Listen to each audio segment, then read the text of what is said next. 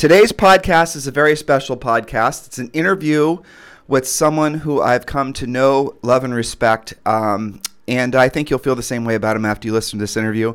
The interview goes about 2 hours, and it's going to dive deeply into all the different little recesses of our psyches with regards to success. The reason I like this interview in particular is because it is a story not just about success, and I think you'll be shocked at the levels of success this gentleman has attained in his life, but in a relatively short period of time, in about 6 years. He's gone from somebody who was certainly successful, had a long, successful career, and then at a time when a lot of people might think about taking taking the accelerator down to a slower rate, he decided to ratchet it back up again. Him and his wife Susan decided to get involved in a real estate company that at that time had fewer than 500 agents, and now has over 40,000 agents and is growing to probably over 100,000 agents this year, as in 2021. So the reality of it is this is a success story, not unlike the success stories that you hear in the tech industry, but unlike the success stories you typically hear in the real estate industry. This gentleman is somebody who's going to inspire you. He's going to motivate you. Hopefully, he'll get you into action. I've been saving this interview for the end of the year because, frankly, I know a lot of you will want to hear this because it'll motivate you to set bigger goals and think 10, 20x for 2021. The reality of it is 2021 is going to be the start of what will be, for many of you, the greatest runs of your real estate sales careers. And by that, I mean you're going to see ever-increasing opportunities to help people buy or sell real estate that are going to come fast and furious, frankly. You've got to enter into 2021 with the mindset that the market is going to just basically hit the ground running, and you better hit the ground running as well. So listen to today's podcast and feel the motivation. Understand that your best opportunities are still in front of you, no matter what your age is, no matter what your education level is, no matter what your experience level is. Whether you're a new agent, an old agent, whether you're a broker, whether you're a team, it does not matter. The simple fact is what is ahead of you is the best part of your life. And please enter into the year with that knowledge.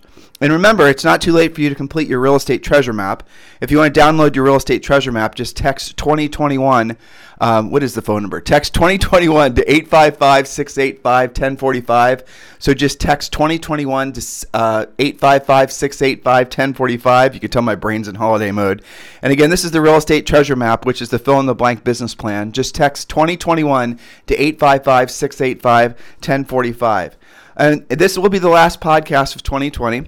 And I want to sincerely thank you on behalf of Julie, myself, all of our coaching staff, for continuing to make this the number one listened to daily podcast in the nation. This year has been an incredible year for us because the podcast has really brought us into the ears of so many agents around the world. We're now listened to in almost 60 different countries.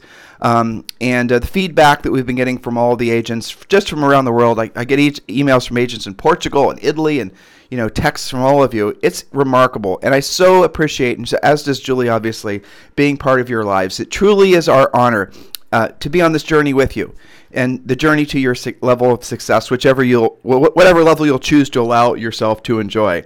But thank you for making this number one listen to podcast in the nation for agents, the daily podcast for agents. And thank you for the honor of allowing us to be your coach. If there's ever anything we can do for you, as we roll into the new year, I'm not hard to find, right? You can just text me at 512-758-0206. Now, I want to give a little friendly warning about today's podcast. We are going to be talking a lot about money, and not just a little bit of money, hundreds of millions of dollars, in some cases billions of dollars, because that's the amount of money that this gentleman is now basically experiencing in his life and his peers that started this business with him. And this is something that I want all of you to really open your minds to the possibilities of what you can create in a relatively short period of time if you really apply it yourself. Today's interview is with Gene Frederick. And Gene Frederick is on the board of directors. He's one of the, I think probably one of the 5 most truly influential people in the real estate industry, if not the top 3. Realistically, maybe even the number 1 most influential person in the real estate industry. He's extraordinary with what he's accomplished in his life, but what he's really extraordinary is what he's done for other people's lives. That's the reason today's interview is so special. Gene, you can tell when you're listening to him talk and present, he's not really that much focused on himself. He is really sincerely focused on helping other people. And that's why he and I and Julie resonate, because we're all sort of we're all surfing the same vibrations, if you will. And that is being of service to other people, specifically people in the real estate industry. So when you listen today, I don't want you to be, turned off and then tune off because we're talking about money. Just open your mind. If it makes you uncomfortable, just, suck it up, and you'll appreciate the fact that you listened because it'll start expanding your thinking. And the other thing is we do talk a lot about eXp Realty. Because eXp Realty, and there was a great article that just came out on Inman News, essentially is the hottest thing since sliced butter in real estate. How about that? And it is the fastest growing real estate brokerage in the history of real estate. It's going international, and we're going to talk about that. Julie and I are involved with eXp Realty. Gene is obviously involved in eXp Realty. But just listen to what he's saying. Listen to the reason why so many people are joining eXp Realty. This podcast is not us trying to recruit agents into eXp Realty. This interview is about Gene, and it's about his experience in his whole life, but also all the experiences that culminated in his involvement with eXp Realty only 6 years ago. So this is an incredible, I think you'll agree, interview. Probably one of my favorite ones, just because Gene was so great to interview. And, it's funny, sometimes I'll get feedback after some of our interviews, and I don't do a lot of personal one-on-one interviews, and the reason I don't is because I won't do them I won't do them on Zoom. I only do an interview live. So if I can't do it live, I'm not going to do it. Because, when you're sitting around with someone for a long period of time, you're going to get them to talk about different things they normally talk about. But one of the questions I typically get is, how did you learn how to interview people? And the answer is, I studied a lot of it. I read. There's, great interviews that go all the way back to just forever. Not just like back to the Greeks. You can read books where people are interviewing people, where they're asking great questions. And I do have a long list of questions that I use. But I didn't have to use any of my questions with today's interview because Gene and I were so fluid with what we were talking about. And the other, I guess the number one way you do great interviews, for those of you who are sincerely interested in learning, is you interview people you're interested in. And I'm definitely interested in Gene Frederick because his story is inspiring to Julie and I. What he's done in his life is inspiring to us. What he continues to do for other people and the people that he continues to influence to improve their lives is truly going to be inspiring to you. So please do keep all these points in mind. Please don't have it a closed mind just because we talk about things that might make you uncomfortable. Be excited by the fact that some of these things make you uncomfortable because there's an old saying, wherever you resist the most is where your growth needs to be. So in the meantime, please enjoy the holidays. Please be grateful that you made it through 2020. That's something to celebrate right there.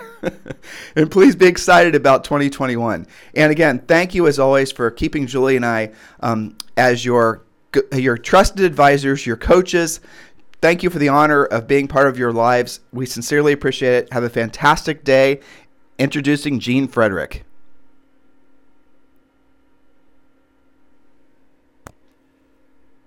Three, two, one, and we're back. And I'm here with a very special guest, as promised, a good friend of ours, Gene Frederick. And this is an interview I've been wanting to do for the last 2.5 years, but I've just been trying to pick the right time to do it. And I cannot think of a better time to do it than a few days before Christmas. And where, frankly, eXp is now trading at, what did it close for, $80 or something? Something like and there was an incredible article that just came out in Inman this morning talking about eXp.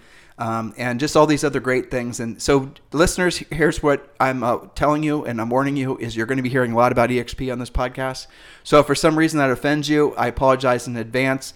And if you're thinking about popping over to iTunes and giving us a bad review because we're talking about we're talking about eXp, just give me a little bit of breathing room here. Consider it a spiritual Christmas present from you to me because we obviously are we're true believers and we're advocates of eXp. And I think if you had an open mind and listened to some of the things we're going to talk about today, I think you would see why so many agents, tens of thousands, are moving over to eXp. Because really, from an agent's perspective, there's nothing that comes even close. But without any further delay, Gene, welcome to today's podcast. Thank you, Tim. I've been looking forward to this. Yeah, really good. Have. Me too. Yeah, I wanted us to have more of a contextual conversation. This is the reason I've been procrastinating, to be honest. I want to have more things that are interesting to talk about, And since I've known you for about 2.5 years, I think we've had a lot of experiences together that we can kind of reflect upon. But I only have one question in mind for you, and then we'll see where it goes.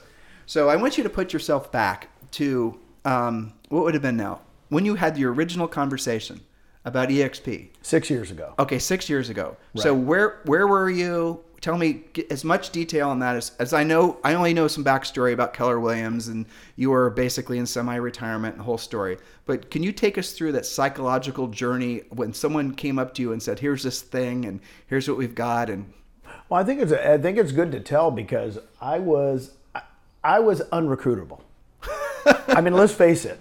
I literally had, I've never told this story before. 6 months before I met Glenn Sanford 6 years ago, and then I'll tell you why I met him.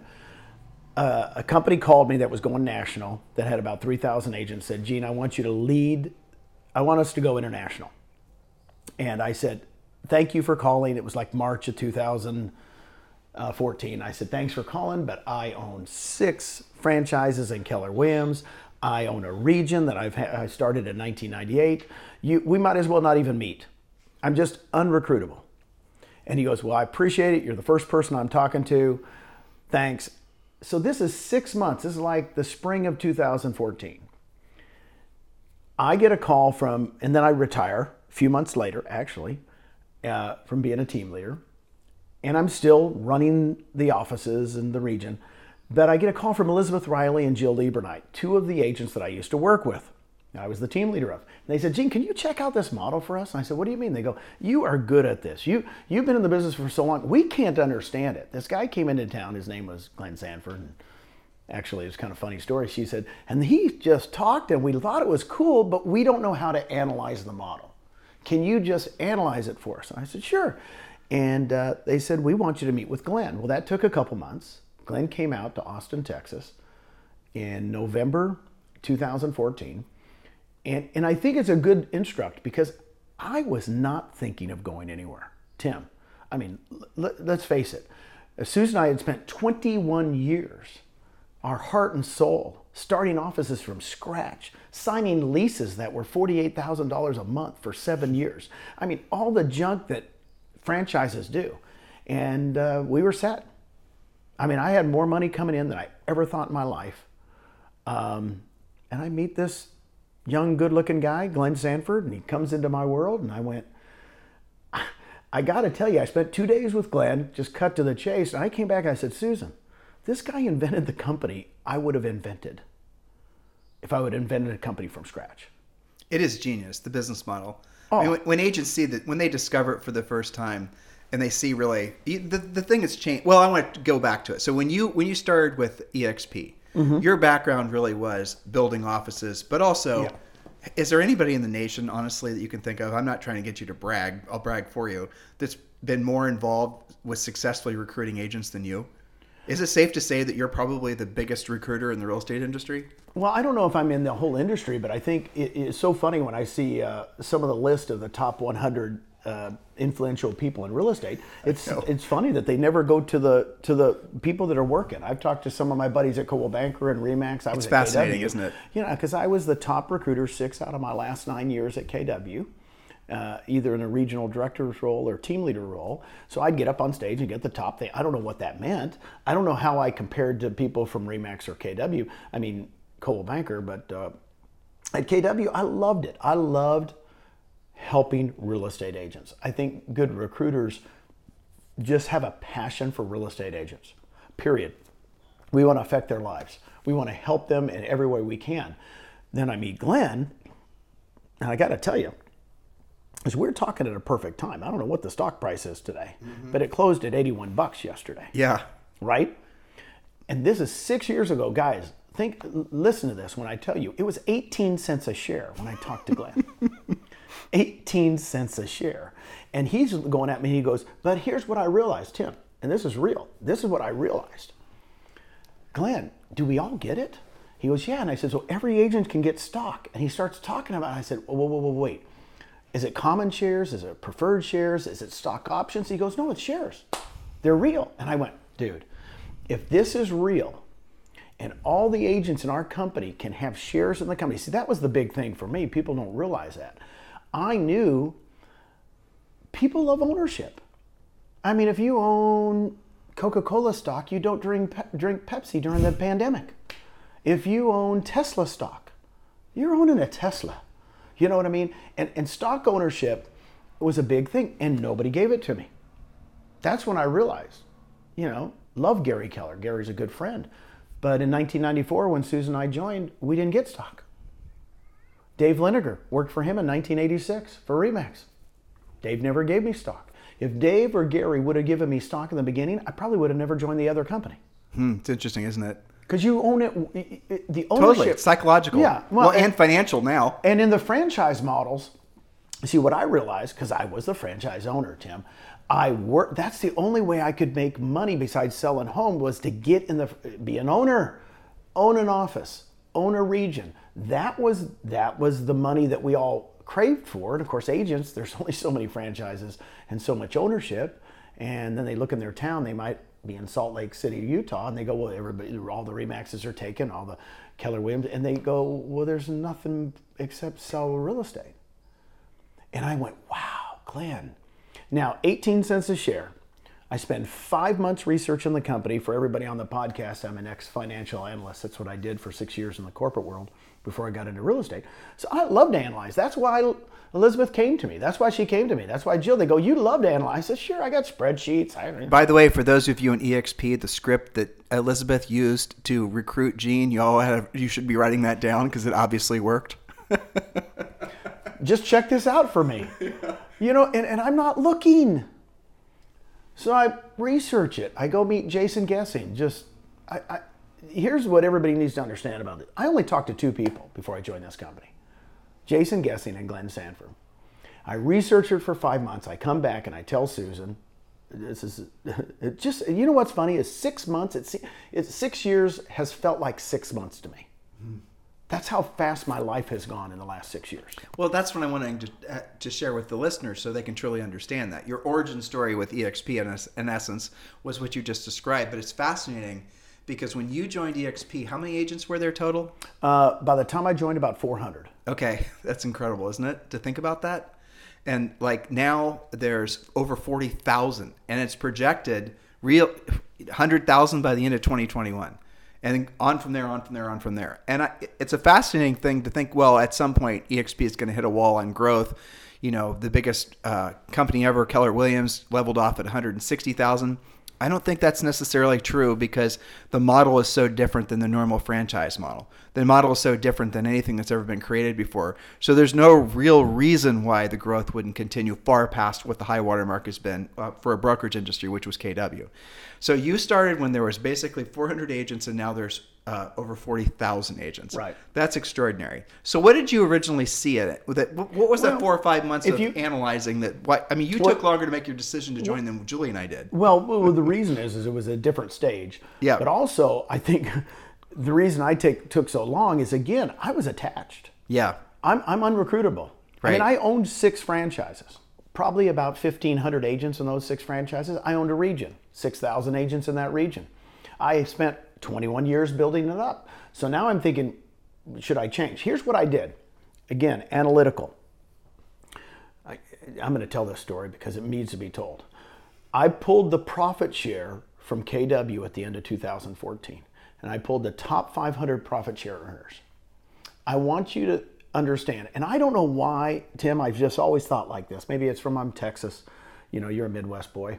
Well, $3,000 a month tends to change people's lives. If I can get $3,000 a month, $36,000 a year, residual, that they don't, it's just coming in every month. I mean, my mom retired on that, I remember.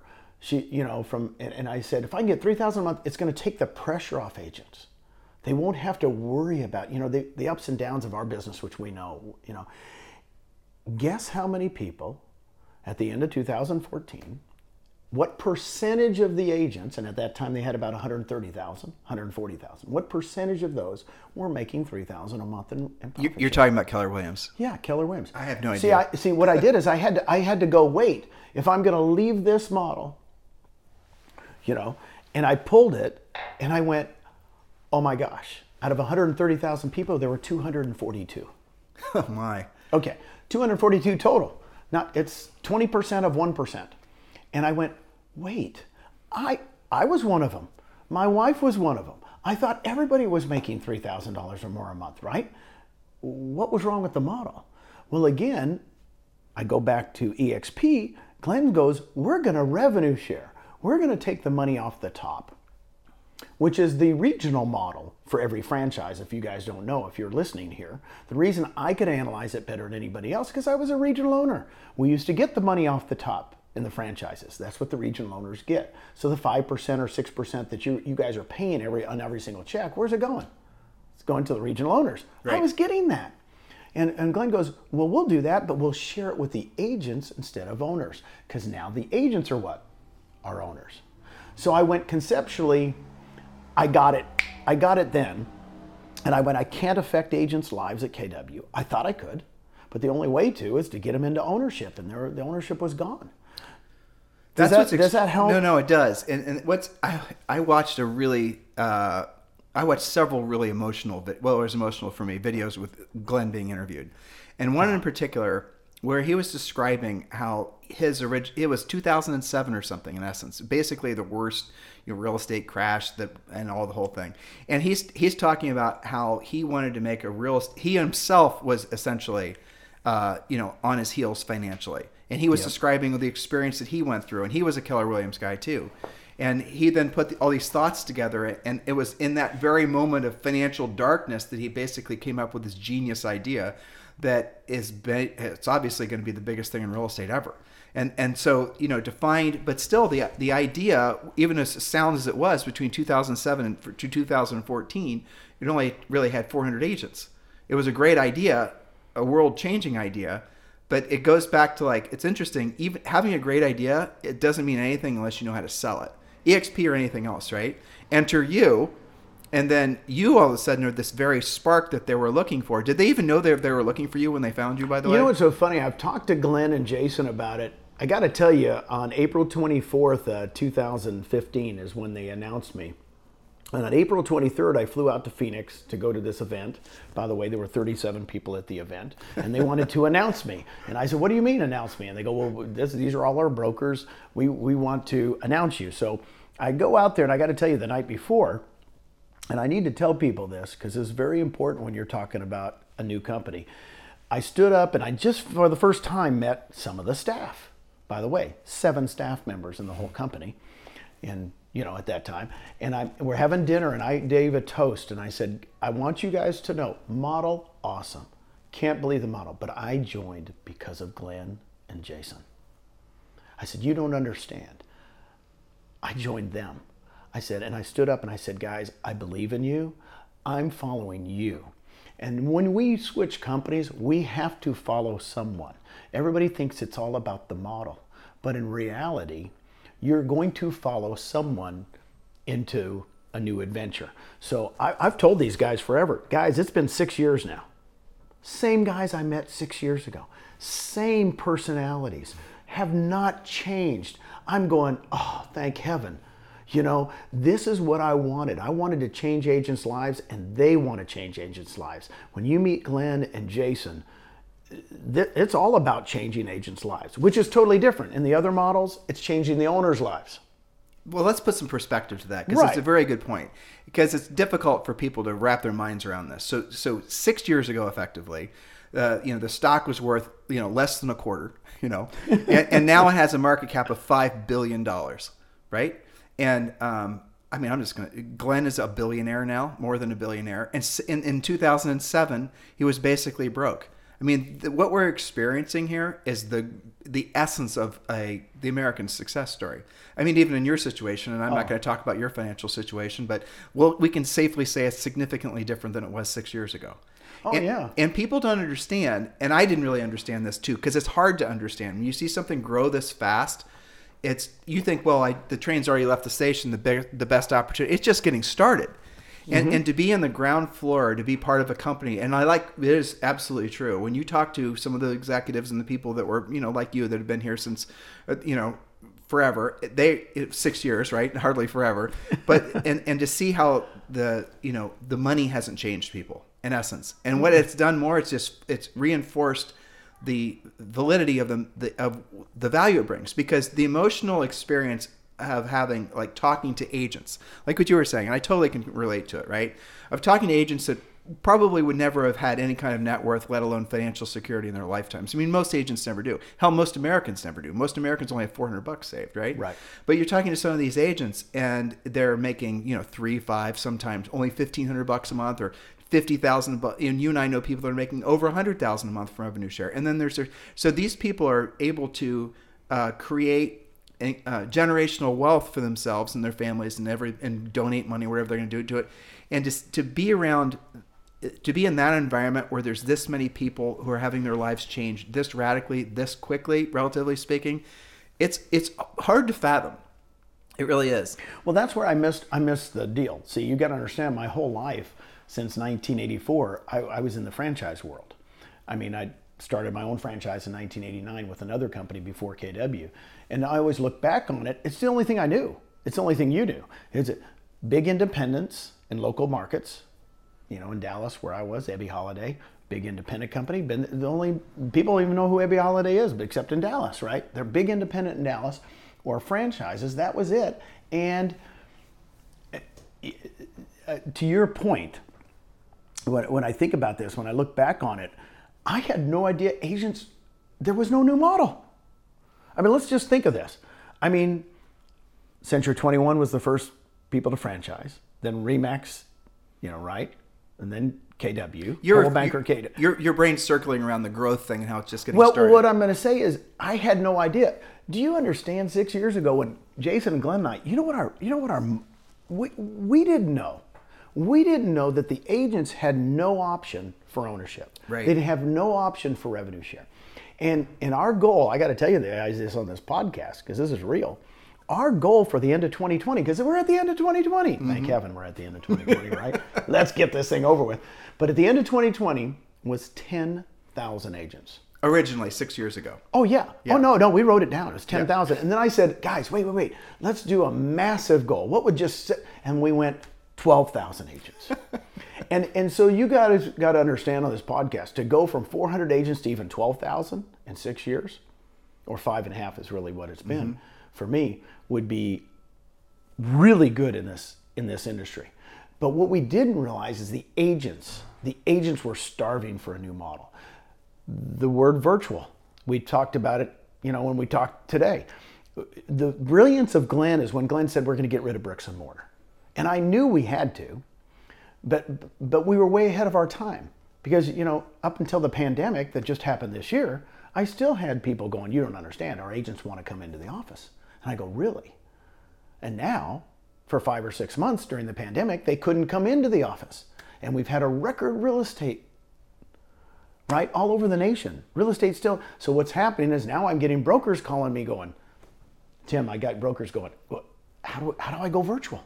How do I do this? Did you not just realize that the world was going virtual? Did you not know as Amazon was there? Did you? Well, in their defense, though, it's easy. I mean, Julie and I, we have a bunch of rental properties, and we did the math on our rental properties yesterday, and not even taking into account, we have property managers for most of them, but not taking even account of managing the property managers.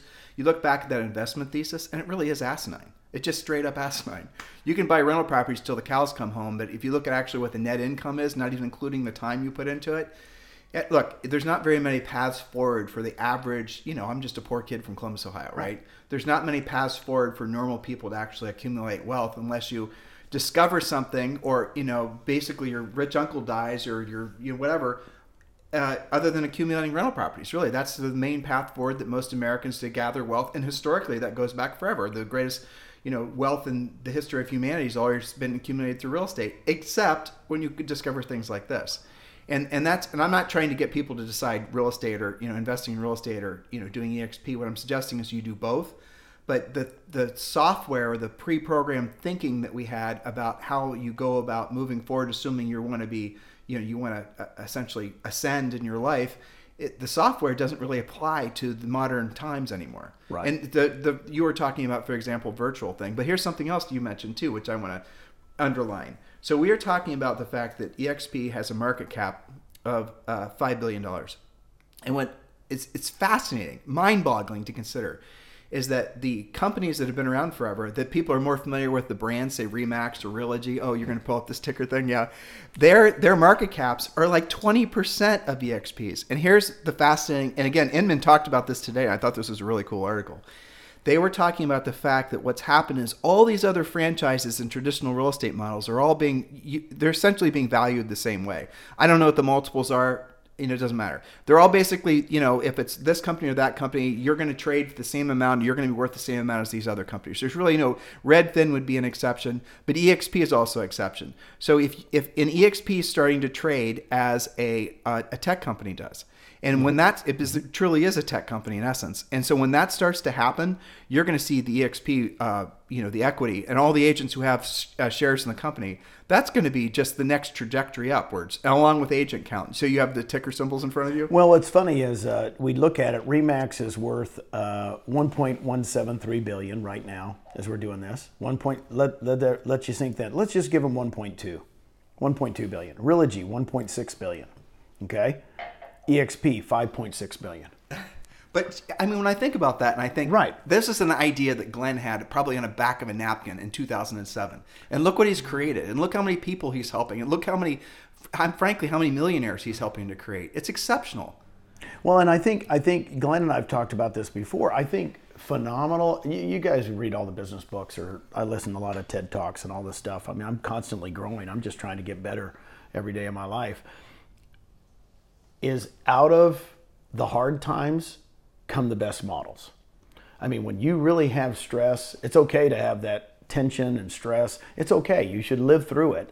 But that's when you're going to have those aha moments. That's when you're going to, let me tell you, I tell Glenn all the time, everybody says, well, it's 5 years old when you found them and they only had 400 agents. I said, the 400 agents are the hardest part. Yeah, for sure. The first 5 years of 400 agents without giving up, without going, oh no, it isn't working. And by the way, no debt. I mean, when I met Glenn, he goes, Gene, we're doing this with cash flow. We are not. And I go, Glenn, I love you, man. Because as a business person, you don't want to have debt. We don't have zero. Now, after 11 years, we built this company with cash flow. Think of that. Now, I admire Glenn and Jason so much to not give up. I mean, a lot of people, oh, I've been doing this for 5 years and there's 400 agents. I guess I shouldn't be doing this. I guess the model hasn't worked. Yes, it has. Well, can you imagine back in those formidable years where you had to explain the model to people? This is so, I mean, as far as people's acceptance of technology, that could have been very well 1,000 years ago, right? I remember when Julie and I aligned 2 years ago, basically 2 years next month, we were still getting the question, what's EXP? People didn't know what it was. And I had to really learn it to understand it. It really isn't that complicated. But at the end of the day, I hardly ever hear that anymore. Like never. I can't tell you the last time I had someone ask me, well, what's EXP? I hear you guys talking about it on your podcast, whatever. What is it?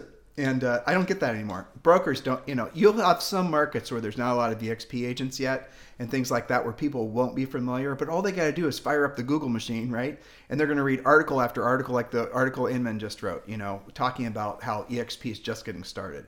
And so it's wonderful to be part of this, but there's the intangibles too, right? Mm-hmm. So Julie and I talked about this on the show. You are the one that was holding that event in San Antonio where Julie and I drove down. Yep. And, being in that room and in that environment, I don't know how many people were there, 100 maybe? But being in that room was something I'd never experienced before, truthfully, and this sounds a little hokey, but it's true, outside of church. Because in that, and I'm not trying to sell people into a religion or a cult, so listeners, if you're going to be skeptical, then you're not going to hear what I'm trying to say. There was a sense of, normally when you're in a real estate environment, there's just a bunch of stress. There's a bunch of people that are anxious. There's just a bunch of, butt sniffing and, the way dogs do it and all that. But it wasn't that environment. The environment was something that I never experienced before in real estate where people felt they were confident, but I don't know what the word is. They felt like when you give somebody the path forward and how they can be financially free, where they don't have to worry about their house payment and their car payments, where they could just maybe create, it doesn't matter how much money it is, $3,000, $5,000 a month. Right. When you show them how that happens, and then and how relatively simple it is, truthfully, especially with the company growing like it is, that is such a stress reliever for people that they can't intellectually and emotionally conceive it. They can't actually feel it, right? And to be in a room, like we did a series of podcasts about this, how everyone walks around with this 800-pound gorilla on their back. And it's not until that gorilla starts to let go of you with his fingers, his big gorilla hands letting one finger go at a time. It's not until you feel the weight lessening a little bit, do you realize what an omnipresent burden that's been on your life. And it's fascinating to me how, like, the question isn't how will your life change if you're, rich, where, your money works for you, you no longer have to work for your money. It's not it's what won't you do different, right? So how will you think differently? How will you live differently? How will you interact with people differently? How will you value your time different? What books will you mentioned TED Talks, right? Oh. So when you don't have that omnipresent sense of financial dread, which is really what it is, it's a sense of dread, especially for real estate agents, because this transactional income constantly, right? When that's gone, that environment, when I was with you in that event, when I saw all those people who maybe had gotten there financially or were on their way there, that was something incredible. That's what sold me, frankly. Because for Julie and I, it was the continuation of what our mission was, which is similar to yours, right? Making agents' lives better. I mean, those are our people, right? Those are the people that God put in front of us that we're supposed to take after. That's the bottom line. That's right. For whatever reason, those are the people, right? And that's the path we've chosen, and that's we basically dedicated our entire adult lives to that. But to see what Glenn created, where like Julie and I can educate him and motivate him and get him into action. But what Glenn created with that model is he created a way to actually take what our vision was and take it to the next level, right, which is helping them create financial security that many people in their lives never experience. I don't know how else to express it. I mean, that really, it isn't a magical experience when you're around people, agents in particular, that don't have that sense of, that dreadful feeling that they don't even know that they have. Well, you think about it, our industry has been so owner-driven for such a long time that I was always looking for owners. I sold franchises for a living. So I'd come to Tim and Julie and go, boy, they're talent. I can't wait to talk them into buying a franchise, because it was so owner-driven. And I told even Glenn, I said, Glenn, who's going to build this company? I could go find owners. The first couple months I was here, I'm going, no. I'm just looking for good real estate agents. And if I give them the opportunity to grow the company, rather than an owner, get out of the way. That's why instead of having 10,000 agents at the 2020, we're at 42,000 agents. Why we blew it, because I went, well, Gene, it's just because I had old tapes. I call them old tapes. My old tapes were, well, you got to go after owners. You have to go. Mm-hmm. And it was just old tapes. It was just drilled into me. You better find leaders. Well, guess what? Susie over here, who's selling $2 million a year as a leader, and she knows people. And I have people texting me now, of course, with the stock at over $80 a share, going, Gene, you changed my life. I can't believe it. And I'm just telling you, Jim, they're normal agents. Oh, I know. That's what I was trying to express. They're just, selling $2 million a year, right? $3 million a year. They're just normal Yeah. people that are just doing their jobs and going to their kids' softball teams. They had no big aspirations or plans. What they're smart enough to do is make the move to align with the XP. And then they talked to 3 or 4 people, and then 3 of them got it, and then they and then it's so funny to run into people that have relatively large revenue share, that when you talk to them, they really had no plan to ever grow a revenue share group. It just sort of happened because people are wanting to join EXP. The question is now essentially, why wouldn't you? Like, why wouldn't you join? What's standing? And there's a lot of emotional reasons why, like people believing they need bricks and mortar and things like that. Well, let me give you an agent. There's a really good agent that we got from Remax. She was so sweet. I won't say her name, but she goes, Gene, I'm not going to recruit. She says, this is in the beginning. This is like 3 years ago. She goes, I am not going to recruit. I just want to come over here and sell homes. I go, cool. She goes, but I love that KV core. She goes, that KV core, I'm going to really get into that. And so we got her training, and she's a couple weeks later, she's getting leads. And she goes, oh my God, I can't handle all these leads. So she started calling her ex-Remax buddies saying, do you guys need some leads? And they go, what do you mean? She goes, well, I've got tons of leads. I got too many leads. And they go, how are you getting these leads? And she goes, well, I'm doing this. So I see her at one of the lunch and learns. She's already attracted 10 people from her old company. She goes, but Gene, I'm not going to recruit. She goes, I'm not going to recruit. I said, wait, 10 people have joined. She goes, yeah, but they're joining because of KV Core. They're joining because of KV Core. And it's funny, people forget we're about sales first. Yeah. We're about sales first. And we've talked a lot about the residual income, the rev share or the stock, but really we're about sales. And she goes, I can't, of course, then she started getting the rev share. So she's got 10 people over and she started getting, she goes, this is pretty good. So It's because, and I tell people, I don't sell them on the rev share first. I sell them on the fact that you're going to sell real estate here. Oh, definitely. And you're going to sell real estate and you're going to acquire stock. You're going to sell real estate and you're going to acquire stock. And they go, what do you mean? How do you acquire stock? And I said, well, there's 5 different ways. You get stock on your first sale every year. Woo-hoo. You get stock when you cap. You get stock when you attract an agent. Oh, and you can take 5% of your stock. This is the beauty. Your commission. And buy stock, sorry. 5%. At a discount. At 10% discount. Yeah. Hello, what's wrong with this? Mm-hmm. So I said, just get involved. And they go, and they just do it. Of course, then we've got an icon program for the top producers. And they get their whole cap back in stock. But when I look at the stock program, we have not touched that in 6 years. What's so exciting about it is we kind of invented it together, Glenn and Jason and I. They had some of it set up, and then I added the icon and some other stuff because I want to go after top people. And we just put it in place, and now we don't even think of touching it because guess what? We want all of our agents to own stock. So this is you just brought something up, and this is counterintuitive.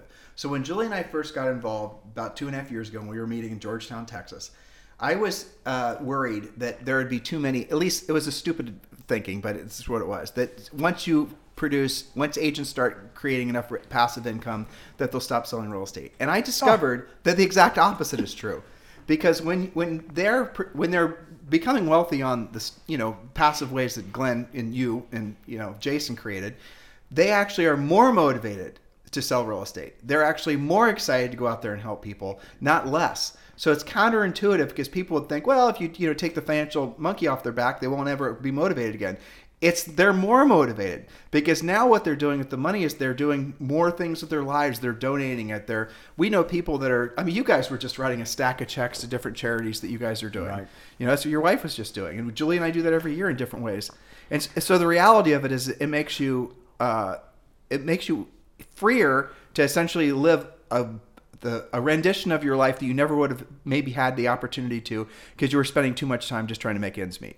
And that's what's exciting. And selling I remember there's this gal named Duval, and I don't remember her first name, but I met her at a Howard Britton thing in the 90s. And her husband, Jim Duval, who's passed away, was a real legit billionaire, and Marianne Duval. And she was selling in Florida, and she gave all of her money away. So Howard's doing this interview with her because you remember Howard, right? And he was doing his interview, and then she goes like, "Yeah, I sell a house and I just donate all the money." And Howard's like, "What?" She goes, "Yeah, I don't keep any of the money. I sell houses because I enjoy it, and then I donate all the money. And these are the places I donate." So what happened is her motivation wasn't to pay the bills anymore. Her motivation was to earn more money so then she can help more people. And that's in alignment with basically how all of us are hardwired, is to be in service to more people, and that's the overriding gift that this model has created for so many people, which is really incredible to be part of, especially now that it's just literally starting to really take off. That's what I was going to say. We're just starting. Yeah. What's exciting is now that you have people that have been doing it for 5-6 years or 3 years or 2 years, it just builds. We're not going to stop. We're going to change the industry forever. Because you got to be virtual. If you're not virtual, if there's a company out there right now that's not virtual, they're thinking about what they got to be virtual. For sure, and they can't really. It's difficult for a bricks and mortar franchise thing. How are they going to pivot? Yeah. They can't. They can't. So we were way far ahead there. That's why when I was really attracted to Glenn in the beginning, because I'm not techie. I'm a salesperson. I admit it. I sold real estate for a long time. That's what I am. And I'm a business person, but I didn't know this tech. How are we going to go virtual? And then I see this avatar thing, and I go, wow, cool. See, I didn't think like that. I thought maybe small offices. I think if you think of the franchise world, a small office in every major city. I actually thought of that. And then I thought of all this before I met Glenn. But what's really funny, I couldn't execute. So him executing for 5 years before I met him, and having 400 agents. And by the way, we only started the corporation in 2013. See, that's one thing most people don't realize. It was private. Oh, that's true. I forgot about that. He did a reverse merger on a Canadian company in 2013. He says, Gene, he goes, I wasn't thinking big enough. See, Glenn did it from 09 to 13. Privately held. Yeah. And then he went, no. And that's what I love about Glenn, because we're constantly thinking, how can we do it better, bigger, and just Glenn thinks like that. And he goes, man, I wasn't thinking. He went to some seminar and they said, you're not thinking big enough. He goes, you're right, got to do and that I would not be here if it wasn't for the corporation. They used to call those reverse IPOs, basically, where you Right. buy a publicly traded company. Right. Yeah, that's incredible. Yeah, and it's like 13 cents a share, it's 18 cents a share. But everybody laughed at us for years, right? Until May 21st, 2018, when we got uplisted to NASDAQ. And ever since then, 2 of the top agents in the nation called me that day. That I called in the beginning, literally top, that for other companies said, you guys are legit. So I want to Let's ask you talk some again. personal questions. Sure. And you can wave me off because I can't see you. So you were, I'm really curious about, so you and Susan were at the points in your lives where you guys were basically set for life. And you didn't have to basically strap on your body armor and go and be downrange and get back into battle, right? Mm-hmm. You didn't. And the reason I admire this so much, truthfully, is because I'm 50.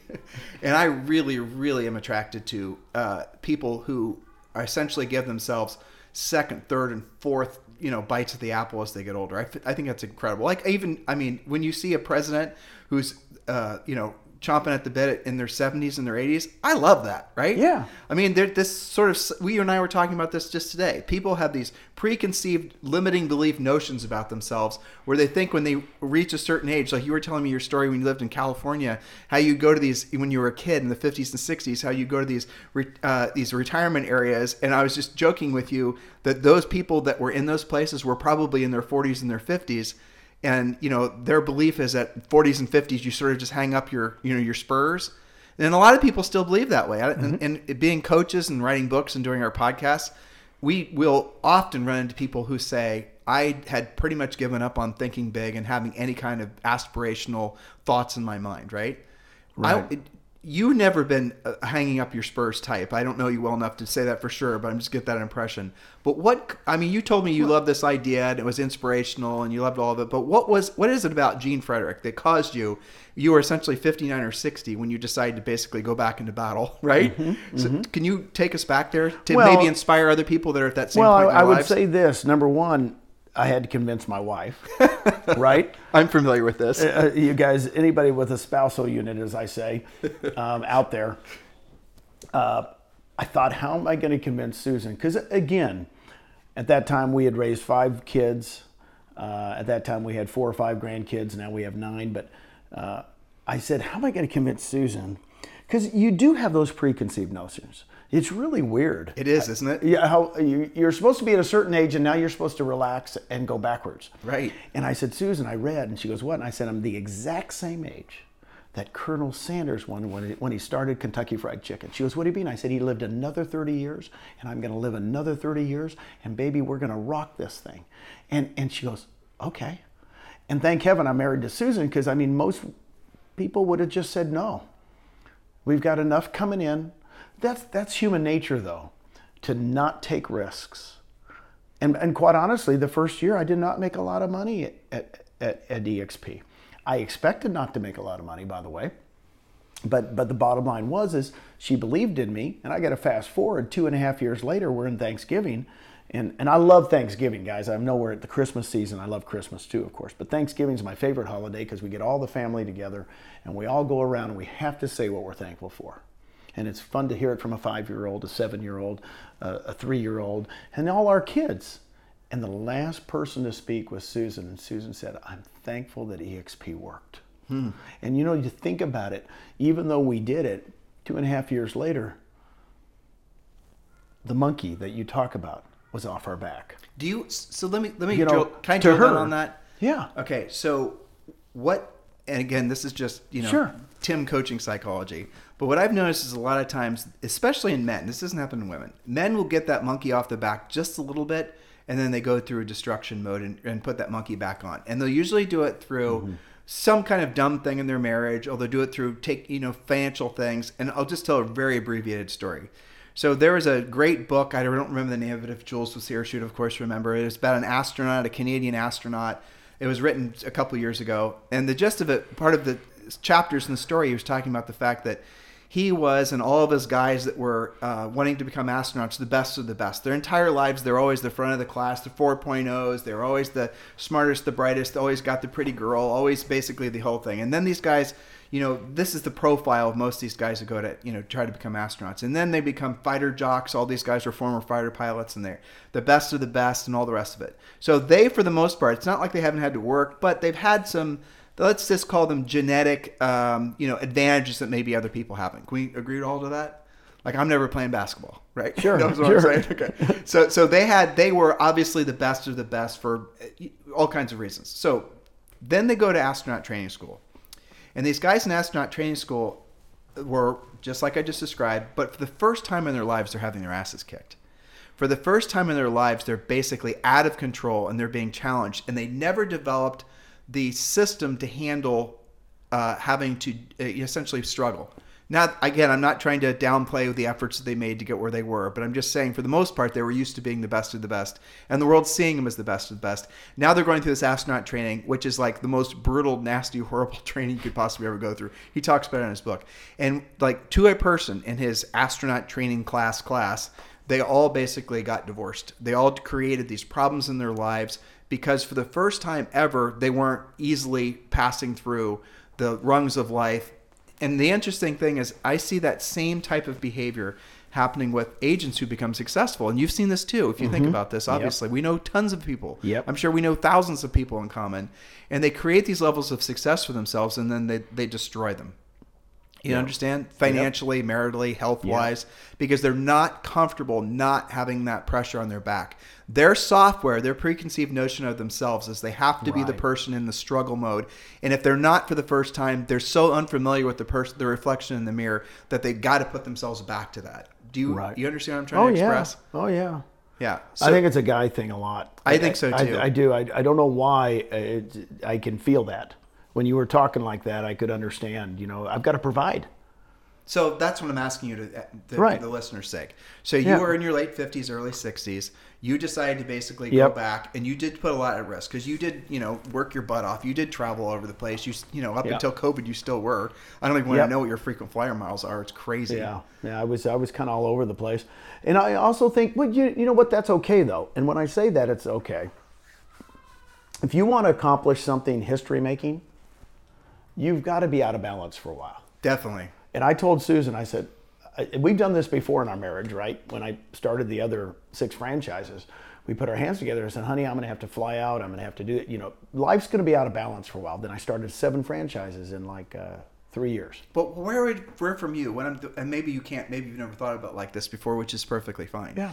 But where did you muster that when the world was telling you, for the most part, this is the time of your life when you don't basically decide to be out of balance? Where'd that come from? I don't know. It's just maybe it's just me, and I tend to think too.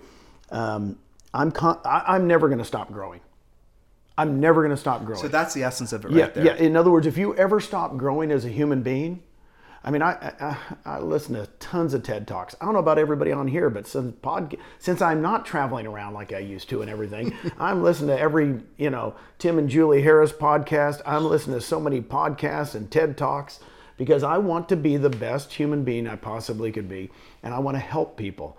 And I think my big why, somebody asked me 20 years ago, this is 20 years ago, when are you going to retire? I mean, I love that question. I said, what do you mean, define retirement? And they go, well, I guess it's when you have enough money to do what you want to do, when you want to do it, and you're with whom you're doing it. And I looked right at them 20 years ago. I said, I'm retired now. And they go, what do you mean? I said, I'm doing what I want to do, when I want to do it, with whom I want to do it. And one of my buddies was sitting there, and I go, I'm retired now. He goes, what do you mean? I said, I'm retired now. I'm doing what I want to do. I'm with Tim Harris and Julie Harris on their lovely podcast. Puerto Rico. Overlooking a beautiful harbor and the sun coming in. And I'm sitting here going, well, wait, when are you going to call it quits? For some reason, I don't know what all the books have been written. It's just, you've got to, I hope I never hit that. It's complacency. Exactly. Right? So that's the common element I've seen with anybody. If you read all the books and the TED Talks and know people, it's almost like their fear is becoming complacent. Their fear is not always constantly improving. But it's fascinating, the psychology, right? So when people say, I'm going to stop, I want to just basically get to the point where I can quote and retire, where I'm no longer making a contribution to the world, where I'm just basically going to kick back and just watch the days go by, that's when you start to lose everything you have. So the lesson, I think, in that, and I'd be interested to know your take on it, is actually becoming complacent is impossible even if you think you're wanting to, because everything around you is continuously changing. Your body, your finances, your health, your relationships, your spirituality, your education level. So if you ever try to just basically stop always improving, that's when you actually lose what you already have. The word I see a lot in our kind of culture in America is I've never used the word maintain. When I hear the maintain word, I've heard it all my career. You get real estate offices get to a certain size and the guy goes, I hope we maintain this profit. And in any company that wants to maintain, or even in your relationship, yep. You and Julie got to constantly work on that relationship to get better and better. But wait, we're going to maintain the relationship we have now. And it just doesn't cut it. So I find myself, anytime I hear myself going, I just want to maintain this, I go, no. I'm going to grow. I'm going to get better. It's really weird. My mom was a psychologist type master's degree in counseling. So I like that stuff. I like that. Why are we striving to get better? Well, you know what? That's what you should do in life. There's no reason you shouldn't strive to be better every single day. But, and everybody kind of thinks it's money. Money has nothing to do with it. It's like I want to be the best human being. I want to be the best dad I could ever be. I can't wait to do some investments with my son and my daughter. And I'm excited. We're going to go, I got to tell you about it when we get off, but we're doing some investments that I'm really excited about. Because why? Because I get to do them with my son and my daughter. That's the fun part of life. But the first leg is getting, if you, or listeners, if you're trying to translate all of this, and hopefully you're getting something from this because I am. I love sitting here with him. But the first leg is if you can get that financial burden off your back so you don't actually have to feel that omnipresent sense of having to basically worry about your bills. That really, if you can get that gone from your life, that's where you start. This is the fun part of being around thousands of people who are going through this transformative process themselves. Where they don't have that omnipresent burden anymore, at least not the same level of intensity. And then the people that they're starting to become, the thoughts that are now entering into their lives, the things that they're involved in their lives that they never would have had the opportunity to be because they were so burdened with that 800-pound gorilla. Maybe now the gorilla is only 400 pounds. And maybe in another 2 years, the little, SOB is going to be 50 pounds and then it's going to be gone, whatever. But being on that path, for most people, is motivational. Being on the path to know that they can actually be free, that's what I think is the real special je ne sais quoi secret sauce of EXP. Well, think about it, Tim. All our lives, and again, love the David Ramsey stuff. Okay, pay off all your bills, that's fine. Cool. Well, who thought of that? The people from the Depression. Yeah, definitely. The people from the Depression. I mean, my parents came Depression babies, my grandparents. So there's 2 generations of Depression people that we were raised by. How pay off all your bills, pay off all your bills. I got news for you. You and I have affected more people's lives at EXP than David Ramsey ever has. You know why? Because we're on the income side. Because the first thing David Ramsey says on all his on his shows, I've listened to him. He goes, how much money are you making? I can't teach you to pay off all your bills until I find out how much money you're making. And the person goes, well, I'm making $5,000 a month. Well, I can't really do much for you. But if you're making $20,000 a month, $30,000 a month, $40,000 a month. Oh yeah, dude, we'll pay off those bills really quick. So if you guys are, what I've switched, and I've actually worked on Susan over the years, because Susan grew up definitely Midwest, just like you, just Youngstown, Ohio, right? Yep. Definitely Midwest. Mom lived in the same home they always grew up in, right? All her lives, And I look back on it as like, pay off all your bills, do this. Why? I tell her, I said, I don't want to pay off all my bills. She goes, what do you want me? I want to make so much money. I've been after this for 25 years. By the way, I started this in 1995. I told Susan, I said, I don't want to look at a bill. She goes, what do you mean? I said, can you pay the bills? She goes, yes. And I said, honey, you pay the bills, I'm going to make the income. Here's what I'm going to do. I'm going to make up so much income that the bills I don't care about. Well, I'm going to touch on that because you and I we had a conversation 2 years ago about that. But the thing is the other thing that's changed that's truly bizarre, that's basically made you even more right, frankly, is that inflation and real estate values. And you can you're going to pull the phone off on your hand. Yeah. The inflation of that we're seeing in real estate prices are going to more than cover the cost of the loan. So you can get a 30-year fixed rate mortgage right now for less than 3%. I mean, honestly, why the hell would you have the house paid off? Especially in most of the country, the houses are going up by way more than the cost of your loan. So the inflation is actually paying your mortgage for you. Don't pay the house off. If you're in a position to pay it off, don't pay it off. Now that is bizarre for me to even hear those words coming out of my mouth, because Julie and I have always been, they pay your crap off. That's right. But it really doesn't really make sense. But I don't know how we circled in and talked about this, but the truth is that once you have, what you're talking about, I think, is from your own perspective of your own wealth building path. And you're now looking back and giving advice to us normal people. You can only connect dots looking back. I love that saying. You can only connect dots looking back. You can't connect dots looking forward. Right. I don't even know what tomorrow's going to be like. I can't do the dots forward. So looking back, the best thing I ever did was kind of convince Susan, we don't have to pay everything off, honey. Why? I said, we're going to make so much money that we are going to fly. It was only a couple of years ago. Let's just fly first class all the time, honey. She would call me and say, well, should we do coach or first? I said, honey, quit calling. Just quit calling. Just do first class. You know why?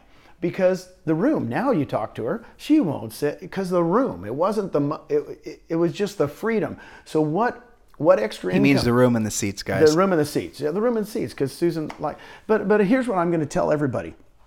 All our lives we've been taught the wrong way, that we should just pay off everything. I got news for everybody on this podcast. If you pay off everything, do you still have to pay your taxes on your home? Yeah, right. And well, here, think about this, especially in this bizarro parallel universe that we're coming into.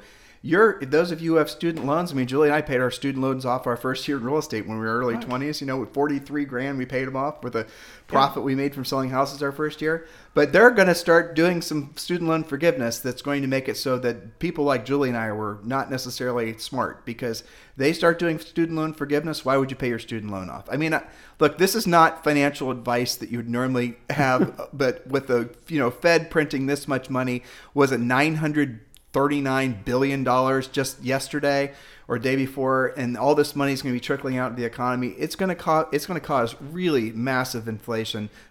Some people are arguing against that, but thus far the train seems to have left the station on the people that are believing in the inflation side, and that's going to continue. So that actually leads to kind of an interesting conversation, I think. So we're rolling into 2021.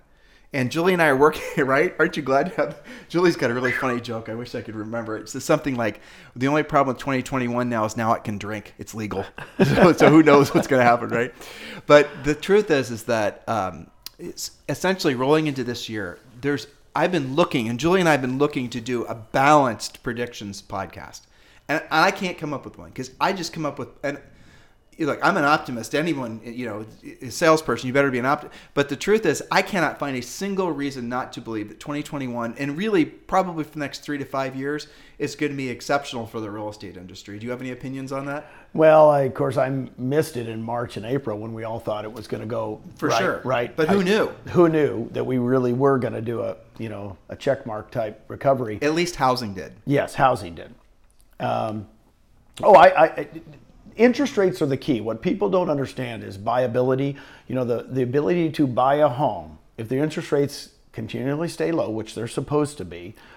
They made a commitment. The Fed made a commitment through 2023. Right. That they're going to keep rates super low, which means they're going to keep rates super low forever. Yeah. They're not going to raise rates. No. So without raising rates, I'm refinancing this house right now. Why? Because I want to get money out. And everybody goes, why? And I said, you have it paid off. I go, no. I want that money in my hand because the interest rate is so low on that. And you can invest this money and do something else with it. That's exactly what I'm going to do. Right. It's a bizarre, once in a lifetime set of circumstances that's going to make it so that more people, if they're not in that old software fear mode, they're actually going to be able to create more opportunities for themselves. Financial is what I'm referring to, but for their real estate customers too. I mean, if you understand the opportunities that are presenting themselves over the next, phase in this economy, be incredibly opportunistic, because the wind is totally at your back. I mean, it's when you, like Julie and I, again, we're researching this because we want to do a really good job on this podcast. Yeah. I'm trying to find one little granular thing that would lead us to some kind of breadcrumb that the economy, or that the housing wasn't going to be a home run for the next foreseeable future. I can't find anything. Can you think of anything? No, I can't. And I read all the stuff too, and we're all trying to figure it out. But it's the interest rates are the key to me. That's definitely true. The interest rates are the key to me. If it's affordability, right? The affordability index that I looked at all the time, it's still just so doggone inexpensive to own a home. Why would you lease? Why would you lease right now? You're missing out on the inflation. You're missing out on the appreciation on those homes. Right. So people conflate that word inflation and appreciation. Right. But I mean, for now, you can use inflation or appreciation. The reality is, the truth is, the output's the same. Your asset goes up in value. Right. Right. But there's other things that are inflating too. Where it gets scary, just around the bend on the inflation thing, is when the inflation starts to really creep its way into commodity prices, food, gas, things like that.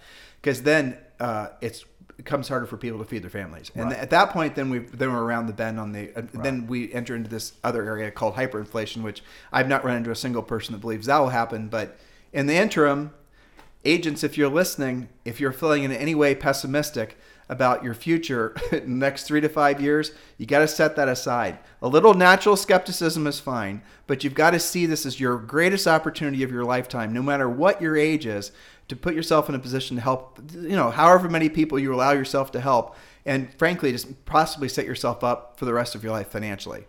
I mean, I'd be calling all my past clients and going, "Hey, look, why don't we just refi right now?" It's not like the question. The question is, wouldn't. What wouldn't you be doing, right? Yes. Everything. Everything. You're going to do everything, right? And people say, well, there's no listings. Well, no, there are tons of listings. And, January is about to roll around. Everyone should be looking in their MLS to see for the first, week in January how many expireds there were. There's no expireds in my marketplace. Yes, there are. Go back a year, see how many of those expireds pop up, and, start doing some homework and research on this and go after the listings. Just a little coaching hat just for a second. Is if you're predicating your financial future working on buyers, you're going to feel like you're in the blender. So our strongest advice, and Gene, you don't have to agree, but become a listing agent. Do whatever it takes to become a listing agent, because listing agents in the future they always have been the whole ball of wax, but now more so, I think. And I can't think. So look, buyers are great.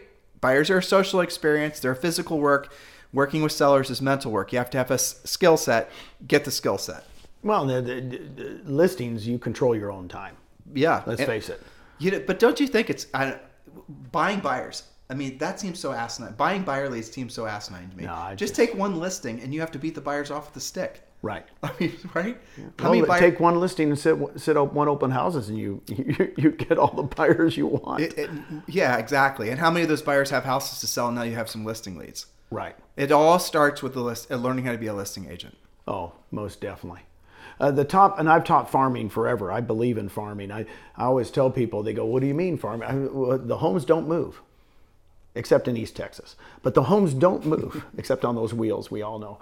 But I laugh because they go, "What do you mean?" I taught farming forever. I've never coached a top agent ever that didn't farm an area, that didn't control homes, didn't know that market so well that they go, "Gene, I'm going to get 150 sales every year from those, 2,000 homes or whatever." I mean, they could give me their numbers. They were just unbelievable. They go, and then they just get bigger and bigger because they keep farming. Everybody says, well, farming takes a long time. Those are the old timers telling you it's doing that. Well, if you combine it, farming, you're not just talking about postcards. Right. No, you're talking about getting to know the area. You're talking the niche agents are definitely the most profitable agents in the country. There's no doubt. They know their market. They know it so well. Exactly. And the market knows that they know it so well. So that's the reason that those people, gravitate towards being the, I'm thinking of Rob Johnson in Greenwich, Connecticut. I started coaching this guy 6 or 7 years ago. He's now the number one agent in all of Greenwich. And the way he's done it basically is he doesn't do any marketing or anything really. His company does it for him, some of it.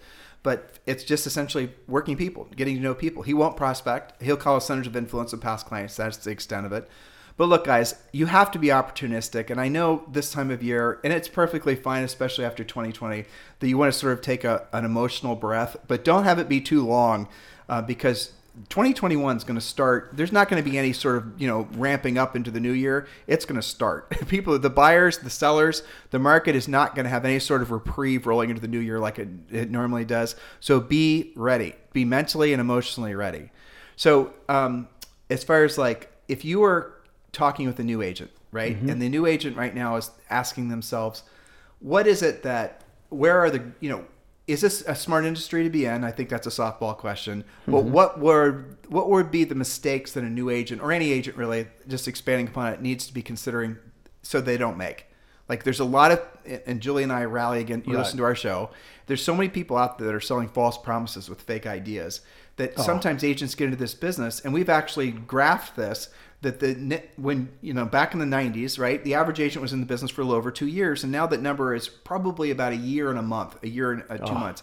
And it's because they get into the industry and they never actually have developed the skill set to be of service to people. At the end of the day, they're doing the wrong things and no one's telling them that. Right. And that's the reason, one of the big reasons that agent churn is increased, not decreased, in spite of the fact there's all these different ways for agents to generate business. What comes to mind with my Well, two things. My sister just got in the business 2 years ago in Scottsdale, Arizona. And it was so much fun to kind of coach her through this and to see a brand new agent who's, never sold real estate getting into it. But after 2 years, here's the problem with new agents. They don't give themselves time to know the market and know the business and provide that service. They expect to just know it right away. Could you imagine becoming a nurse and you're going to have to become the best nurse? You're going to get better and better and better and better. And to watch my sister go through that first year and struggle and go, man, I'm doing leases, I'm doing anything, I'm learning the market. Even though she lived there all her life, she went, I got to learn this. Second year, killed it. When I say that, became a capper. Third year now, started the third year, and I've always said this, the start of the third year, capped in like a month. Did you sponsor her? Yeah. Yeah. That was a joke. But what I'm saying, guys, is to see her just go through that, I said, not everybody's a superstar the first year. Mm-hmm. I think the big misnomer is people are, I'm not doing as good as, I was not a superstar the first year. I've heard you guys killed it. I did not. So I love what you're saying because it's so I did true. not. Everything in life worth having takes a hell of a lot longer than you think it should. Oh, big time. Yeah. Well, look at that is frustrating, but it's true. Oh, well, look at RevShare. Same thing with RevShare. My first year in RevShare, I made $39,000. And I always tell people that, and they go, what do you mean? I said, that's all I was doing. I wasn't even selling homes. So you only made $39,000 your first year? Yes. But guess what? I'm willing to put in the effort to make it in the long haul. And that's the problem with real estate. People get in, they just think, you're going to make tons of money in the beginning. You got to learn your trade. Now, some people that come into with sales skills, that's awesome. You've already learned to be a salesperson. I was an accountant. So I got into the business and I didn't have those skills. I had to learn them. I had to read books. I had to go to Howard Britton. I had to go to all those guys and learn. And then all of a sudden, my second year, I did pretty good. So I love what you're saying there too. A lot of these gimmicks that agents fall prey to are designed to make them think that they don't actually have to put the real work in for long enough to actually have a skill set that's marketable. And at the essence of it, that is, I think, right there, I agree 100%. That's the reason so many agents fail. Because no one's telling them that if they want ever-increasing levels of success, they have to do what they don't want to do when they don't want to do it at the highest level. And everything in life is so nerfed up nowadays. No one's really telling people the truth that, look, if you want to do anything meaningful in life, it really does take a lot of suffering. It just does. But you should enjoy the suffering. A lot of people go, I'm failing, Well, enjoy the failure. What do you mean? I said, I got news for you. You're on a mission. Yeah. Yeah. And don't let anybody get in your way. I think that's the thing with EXP, coming back to Glenn and Jason. I saw in those guys, the look in their eyes was like, we're going to do this. And they've told me years later, I think I was thought about that. We had dinner at Inman when we were, at Brad's event, and just us three. And Jason looked at me and said, Gene, me and Glenn talked about it. We knew we would find you. We just didn't know who you were. And they really did. They said, we knew there was going to be someone like you. We just kept looking. And you know what? In your lives, as a salesperson, keep going. Don't let anybody tell you, because you didn't become rookie of the year, you're not going to be good. You're not. There's no such thing as being too old, too young, too fat, too ugly, too not smart enough, too smart. Right. All this Mickey Mouse that basically people use as excuses not to actually live the best versions of themselves, and it's sad too. In real estate, it's mostly I'm not succeeding at a high enough level because other people have an unfair advantage. That's called life, right? There's always going to be somebody that has better, maybe they're born with a slightly silver spoon or no spoon at all. It doesn't matter. The reality of it is that there's no such thing as a level playing field. I've never come across a level playing field. Oh my gosh. There's a few people better looking than you and I. Just a couple. Yeah, I don't know who they are. No. Yeah, Brent Gove. Brent Gove is. Actually, you know what? It's funny. You saw him recently, right? Yeah, he looks he's great. Lost a ton of weight. Oh, I love I know. him. He's looking. He's really, doing awesome. He's looking dapper. He's rocking his little goatee. You know. He's that Brent Meister. But the coolest part is, look at Brent Gove. Just met him 4 years ago. I knew him at my old company, but I didn't really know him. He and I were on the cover of the magazine one time. The company we were with, and he goes, "Gene, you and I are on the cover." I said, "We were?" He goes, "Yeah, I got that magazine, man." But I laugh. I didn't know Brent. He's become just one of my best friends. When I say that, I don't understand why you guys are all worried about the past. Go strive towards the future. Make new friends, man. I'm just telling you, go make new friends today. Don't worry about keeping the old ones. And if they're not thinking as big as you are, we've talked about this before, go get friends that think big. That's beautiful. So Julie and I, again, I love how you round the bend to perfect themes, because it's exactly. So it's the climbing of the ladder in essence, right? Yeah. And you go from one rung to the next, and what a lot of people do is they'll get to the same level where all their immediate friends and family are, and they don't go to the next rung because they don't know anybody up there. But the miracle of miracles is that the more you climb, the more people you run across that are a couple rungs above you that want to grab hold of you and pull you up. So I didn't know you 2.5 years ago. I didn't know Brent even, I didn't know anybody. I knew a couple of the guys in the XP personally. Because Julie and I have just stayed focused on building our coaching business. We stayed focused when we sold real estate. We stayed focused on building our coaching business. We didn't, that was where our focus has been. Just writing books, doing just content, doing the best coaching program you possibly could. So we didn't do a lot of socializing and networking, and we didn't know all of you guys and all the rest of it. But in that same amount of time, to your point, we've made the best friends of our lives. We feel like we're part of an extended dysfunctional family, which is really what it is probably. But it's incredible. But the reason it's incredible is because everybody is on the same, they're climbing the ladder at different paces. That's right. You're higher up than, we are. But the reality of it is you're there and you're going to say, okay, here's what's next, here's what's next, here's what's next. And that's the miracle of being in an environment like this. This is the reason it really is. And this is how I truthfully feel. This is the last best business opportunity for probably everybody listening. Not the last business opportunity, but the last best business opportunity. In real estate. I agree completely. Because of the people that are already involved. And so for people to get involved in eXp Realty now, there's so many incredible people that are just there to help you. And that's not BS either. It's really true. Yeah. You can pick up the phone and message anybody you want to. You could message Glenn Sanford and he'll get back with you. Yeah. He'll message you back. He might just be a couple words, or he's going to actually put some thought into what you said because, he liked what you had to say, and he's going to send a thoughtful response back. How many billionaires can you guys just chat up? I'm guessing not too many. Right? But that's incredible. Oh, it's beautiful. Yeah. And he's the same guy I met, like I said, to circle back. But he's still thinking bigger. We have conversations. I'm on the board for the company, and we're still thinking bigger, bigger, bigger, bigger. When I say bigger, bigger, for the agent. Right. For the agent. This is all about the real estate agent, not the owner anymore. The real estate agent, not the owner. And wait, the owner is the real estate agent. It is about the owner. But we're all, that's so mind-boggling to me what has happened to our industry, and I'm excited to be part of it. By the way, a third of most of the realtors that you mentioned get out every year. Mm-hmm. So a lot of people go, "Why we missed the boat?" I go, no. Do you know what NAR 30% go away every year and 30% come in? They go, "Really?" And I said, so a couple of years from now, that 30% that just came in, 20% of them will be our superstars. Well, that's statistically correct. I mean, that is the thing that's fascinating is how much that top agent, how they switch out. Once you're I understand completely. It's an interesting statistic though. So once you understand that in our business, it takes 5 years on average to really have a meaningful real estate practice. Right. So you go, well, shoot, just get after it, go sell homes, and you'll meet the new agents that are going to be up and coming. Well, how do I attract real estate agents? Well, just go out there and sell, and you're going to meet them. The new agents aren't just the millennials. So millennials, I apologize if I just offended you, but some of the best talent getting into the business now are people that are in their 40s, in their 50s, that have done other careers, and the ones that are really fascinating to come across are the people that have been successful in other. I'm coaching a guy right now who went to Harvard, went to Yale. He was a fighter pilot in the Marines. I'm not going to mention his name.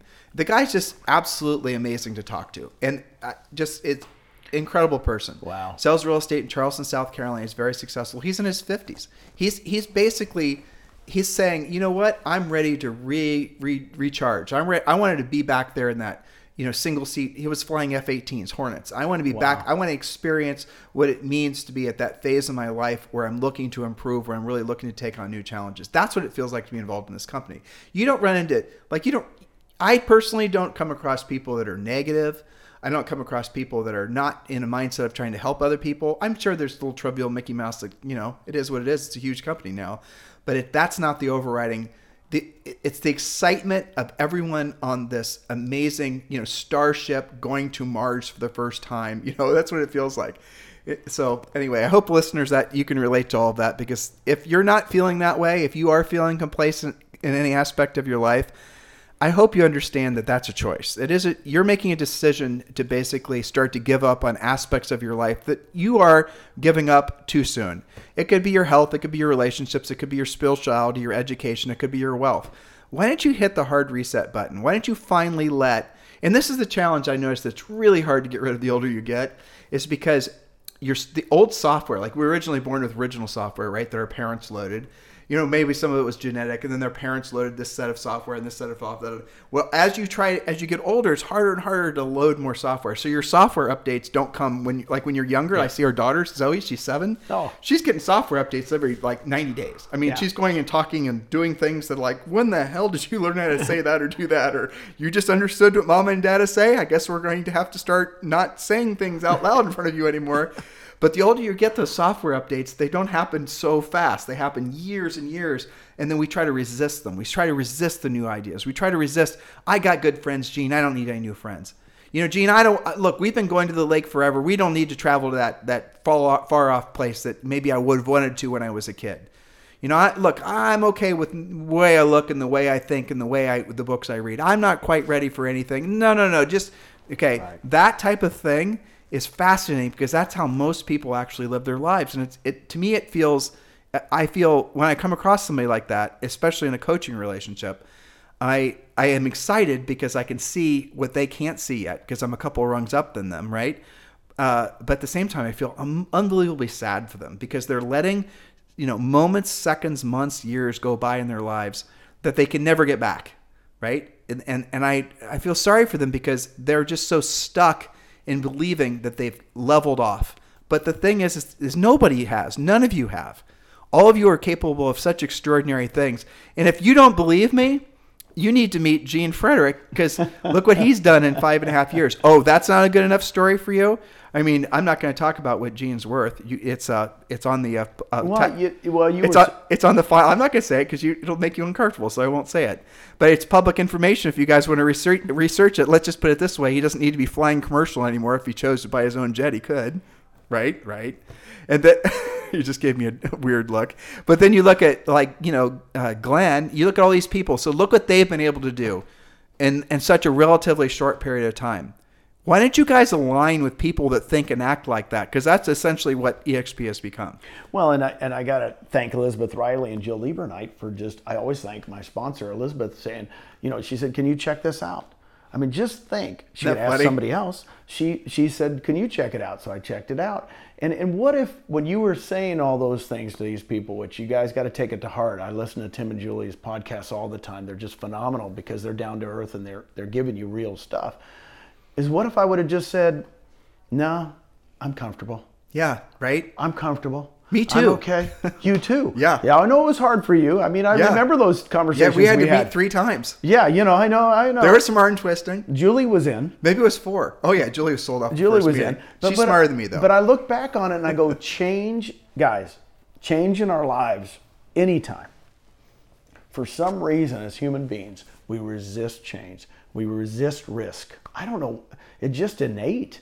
It really is. Maybe it's from the caveman days or something. It's comfortable. We're not going to reach out. We're not going to go outside our comfort zone. I don't know what it is, but it's a security thing. You just touched on it. It's basically It's the tribal thing, right? Yeah. It's our original software. And we don't Yeah. want to break out of our tribe because our minds tell us that's where we get our sense of security. So I look at it now and I go, I love hanging out. Almost all my friends are half my age when I look at it, because they're the people that are, they just give me energy. Just so you know, for all you people that think, I'm hanging out with people that are just going, Gene, why don't we go do this? And now I'm going, yeah, cool. Why don't we go do that? So I'm investing in other things. I'm not just rental homes. People too. People. Yeah. And the people are giving me energy. So I want everybody to know on this podcast that please don't just say, oh gosh, I'm comfortable. I want to maintain. Those words, when you start hearing yourself say them, run. Come totally. on. When you feel the feelings of complacency. Right. Please. So I'll tell you where we're going to get criticized on this podcast. What's that? So That's 99% okay. of the people are going to love it, but some people are not going to like the fact that we talked about money as much as we did. It's going to make them uncomfortable. What do you say to those people? Oh, I don't understand anything. 25 years ago when I went to it, we've all had these down, 25 years ago, I can remember trying to get gas, and I searched my car and I found a dime. And I went in, I had no gas cards, I had no credit cards, I had no nothing. I mean, we've all been at that level. It's so funny when you tell these stories, but I said, I walked in with a dime at this Texaco. And I said, dude, I can't make it home. And the guy loaned me $5. And he says, dude, put $5 in. He says, I've never seen a dime. And I said, so I went home that day and I told Susan, I said, we're going to get rid of all our friends. I mean, this is one of those moments where I said, I'm getting rid of all my friends. I mean, you guys have, if you haven't done this, believe me. I said, we're getting rid of all our friends. I said, I'm going to make so much money. You pay the bills. I get emotional when I talk about it. I said, but I'm never going to have to just search for a dime again. And I said, so that was 25 years ago. And I look at what we've been through, and we've had other downtimes and things happen in our lives, but I want to be around the people that when you tell these stories, that I want you guys to feel it, that if you're down there,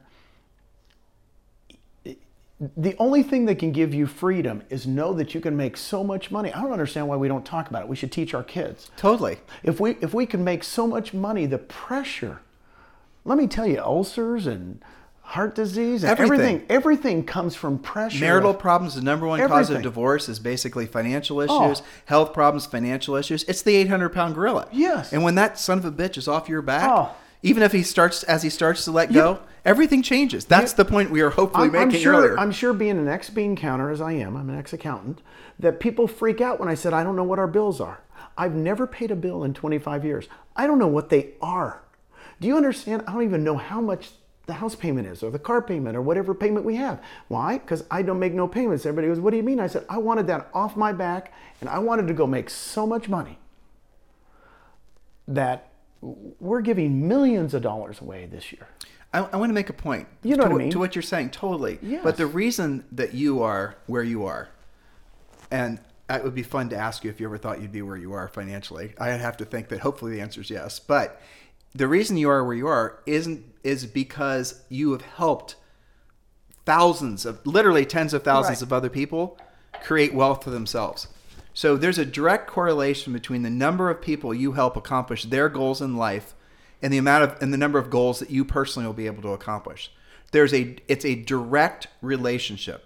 If you're not making the money that you want to make, if you don't have the lifestyle you want to have, if you don't have everything that you want in life, it's simply because you resist the idea subconsciously that there's a direct effort or the direct relationship between what you have and what you're experiencing, who your friends are, frankly, and the number of other people you've helped accomplish their goals. No, there's no doubt in my mind. My still big why is I want to help agents, and I still want to help agents. You know how many car payments I've paid for agents? You know how many house payments I've paid for agents in my career, being a manager of a real estate office? Tons. I'm never getting them. I didn't expect the money back. You know why I didn't expect the money back? Because I knew they needed it. Now I can help them. I mean, $3,000 a month, $2,000 a month, $5,000 a month is life-changing for everybody on this call. Yeah, that's the thing. Everybody That's on this the thing call. that sold me too. Right there. Right there. And I know I can help them. So those 242 people that were making more than $3,000 a month in my old company, we're going to have hundreds and thousands of people making that. and now I can help them, and it just drives you. Well, the goal for EXP, if I remember correctly, was what, 43% of all agents of the company will be making revenue share by the end of next year. Right. Something like that. That's extraordinary. Yeah. Yeah. Yeah. And it's not the ones making the tons and tons of money. It's the ones that are, I think that's what drives all good brokers, because I've been a real estate broker since 1986. All good teams. You coach a lot of the top teams. You talk to the top teams. I go, what drives you? Oh, my team members. I want them to, I love the cop that I just got a policeman. He didn't even know how to sell real estate, and I taught him how to sell real estate. So that's a double-edged sword too, because it's the old thing of put your own mask on first, right? Right. So what a lot of people do is they'll sacrifice too much and they don't make any profit. In other words, the times get tough for the 3 or 4 months, and all those team members and all that brokerage and all those people that they've helped, there's no one there to help them. And that's one of the things we do bring to a lot of these relationships with our clients, is that you have to put your own mask on first. Because if you don't, and when times do get lean, you're going to be the one that suffers the most.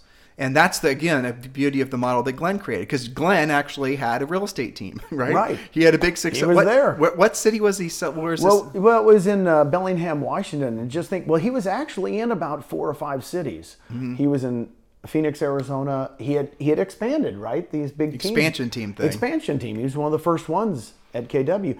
But what's good about Glenn is he realized this ain't working. Right.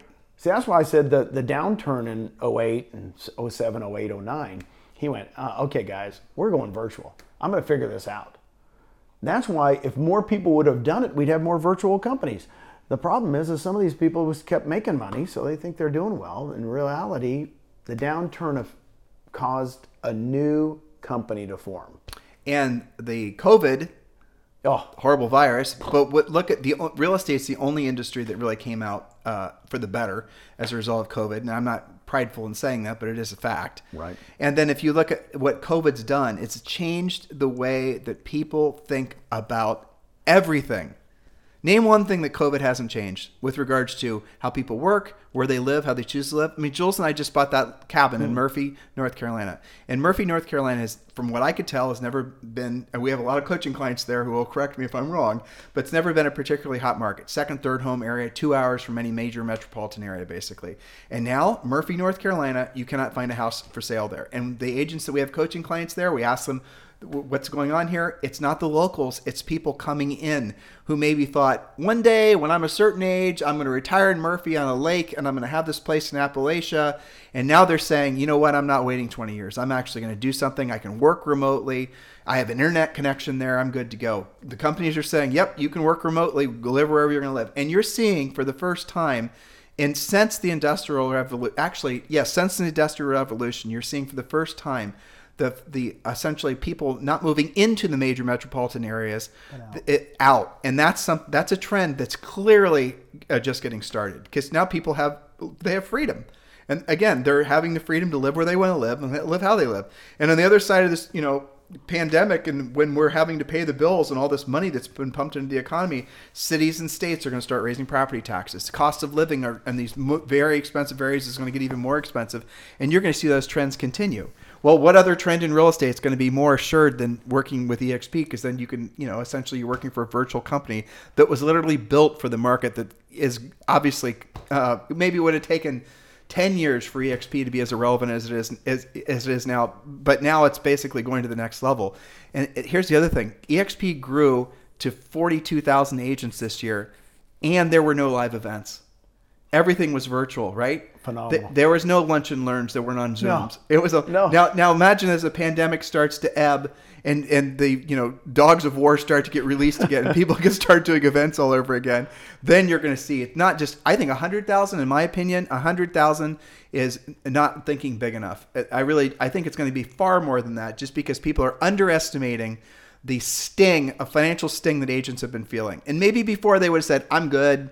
I like where I am. I like my bricks and mortar. But now they're coming out of this. They're realizing I need to maybe think in such a way that I don't have to ever be on my financial heels again, just like you did when it sounds like you were about 40. That was a little, for you, that was a huge financial pivot, emotional pivot. I bet you millions of agents around the world are going through that right now.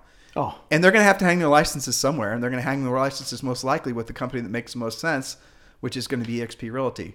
I don't know about everybody on this podcast, but 10 months ago, I thought Zoom was what my granddaughter did on her bike. And 10 months from now, we're at the end of December. 10 months from now, you guys are going to know what Verbella is. For sure. Verbella has changed the way, that's why we're looked at as a technology company, yep. right? Well, not only that, but look what Glenn's done. I mean, it's crazy, right? Right. He's bought Success, the magazine. Right. There's going to be we're going to have essentially a search portal that's going to, compete with Zillow and Realtor.com, which is amazing. And where are those leads going to come? They're going to go to eXp agents. People aren't talking about that. That's obviously the direction it's going to go. So if you look at the technologies that Glenn was inspired to create for the betterment of the agent's experience in their own businesses, it's incredible. And just the acquisition of Success Magazine, if you think about that. Like when I first heard that, I didn't understand it. I liked it. I recognized the power of the old URLs and the search benefits, and certainly the Success brand is it's a magazine you see everywhere. But why would eXp buy it? And then I talked with a couple people, and they're like, this is why. This is what's going to happen. It's like, oh my God, that's genius. I know. I couldn't even put it together in my head, right? I mean, it's like when I was first looking into the eXp model. The reason I resisted, I told you this before, is probably my ego, but I was also jealous that I hadn't thought of that idea myself. Oh, sure. It was so good. It was so incredible. I'm sure there's a lot of brokers thinking, well, I wish I would have done it. What's amazing to me is, nobody's going virtual like we are. They can't. How can they do that? That's How right. can an existing company, unless they scrap what they're doing, actually compete with eXp? Here's what they should do. They should call us. Yeah, they should and merge. Why wouldn't they? If any independent right now, of course the franchises can't because they got franchise agreements. Sure. But any independent, which are 58% of the realtors, which people don't realize is that right. the industry is still run by independents. Right. Those people should be calling us. By the way, you and I've talked about this. I'm waiting for the first big independent to get it. They will, because here's the thing that's interesting to me. Well, assuming they can rectify what to do with all their bricks and mortar locations, right. which is a bridge to cross. Which they could. But the fascinating thing, if you look at the profitability, and you look at P&Ls all the time as a retired accountant, basically, in a former life. But if you look at, for example, the profitability of these big brokerages, they're so small. 2-3%, you're considered a hero in the industry, right? That's the tiny ass margins. And then, now fortunately, the year turned itself around, but had the year been a really hard year, like it looked like it was going to be in the spring, those brokerages would have been living on smoke and mirrors and puffing. They would have been dead and gone. And so if you've brokerages, if you're listening to this, small, medium, large brokerages, you just look at the numbers. You don't set aside your preconceived notions. Just look at the numbers, look at the math, and then ask yourself, not as a broker owner, don't have that be your primary question. Ask yourself if even your best agents were presented with the value proposition that eXp represents, why would they say no? And if you then come to the conclusion that, of course, they're going to say yes, right? Of course, your best, most loyal agents, the agents you think for sure are going to go to battle for you, when you realize that they will probably say yes to eXp, then you better start thinking in terms of how can you align with eXp. And the funny thing is with these medium brokerages that I've had the honor and pleasure of working with you and moving over to eXp, their biggest issue is almost always keeping their name, their identity. Yeah. Because a lot of them are generational businesses, which I totally respect. It makes total sense to me. Well, but guess what, listeners? You can keep your name. Right? It could still be, Tim and Julie Harris Real Estate, brokered by eXp Realty. Right. You can keep all your branding. You can even keep your physical locations if you want to, So all these different things, it's just fascinating. Very exciting. Incredible time. So one last question, unless you can think of something else you want to talk about. I don't know. I'm just kind of excited to be with you, my friend. Yeah, me too. It's fun, isn't it? It is. I love it. A year from now, we're sitting wherever we're sitting. Inevitably, it's going to be Puerto Rico. There's going to be a beach nearby. Yep. We'll be fully caffeinated. I mean, all these things will be true, right? Yeah. So what are the 3 things you want to be looking back upon that you want to say, these are the 3 things you can change the word from proud, but the 3 things I'm most proud of having accomplished in the last 12 months. What will those 3 things be? I would say number one, to me, I think we're going worldwide. Definitely. I mean, this is exciting me. We'll probably be in another 15 countries. That's coming from someone from the board of directors, so maybe. Sorry. Well, I don't know. It's a guess. It's a guess. It's just a guess. Spitballing. But to think that we'll go from 8 countries to over 20, let's say, in a year, to me, our worldwide expansion's just a year from now, it's going to explode us. You got to be killing yourself in that sun, by the way. Oh no, I'm You wanna fine. move over? I'm fine. Okay. But, Yeah. but here's my thing. I think when I look back a year from now, I just talked to a guy from, can't say the country because somebody might know who he is, but he says, I really don't know you guys on the world stage yet. And I said, isn't that cool? He goes, what do you mean? I said, True. This is cool. He goes, yeah. And he's so pumped up, and there's two guys that I'm meeting recently that, they're going to explode. So I think a year from now, definitely going to look back that the same thing that happened in the U.S. is going to happen worldwide, where we had to explain who EXP was for a while, and then all of a sudden it's just going to go crazy. So a year from now,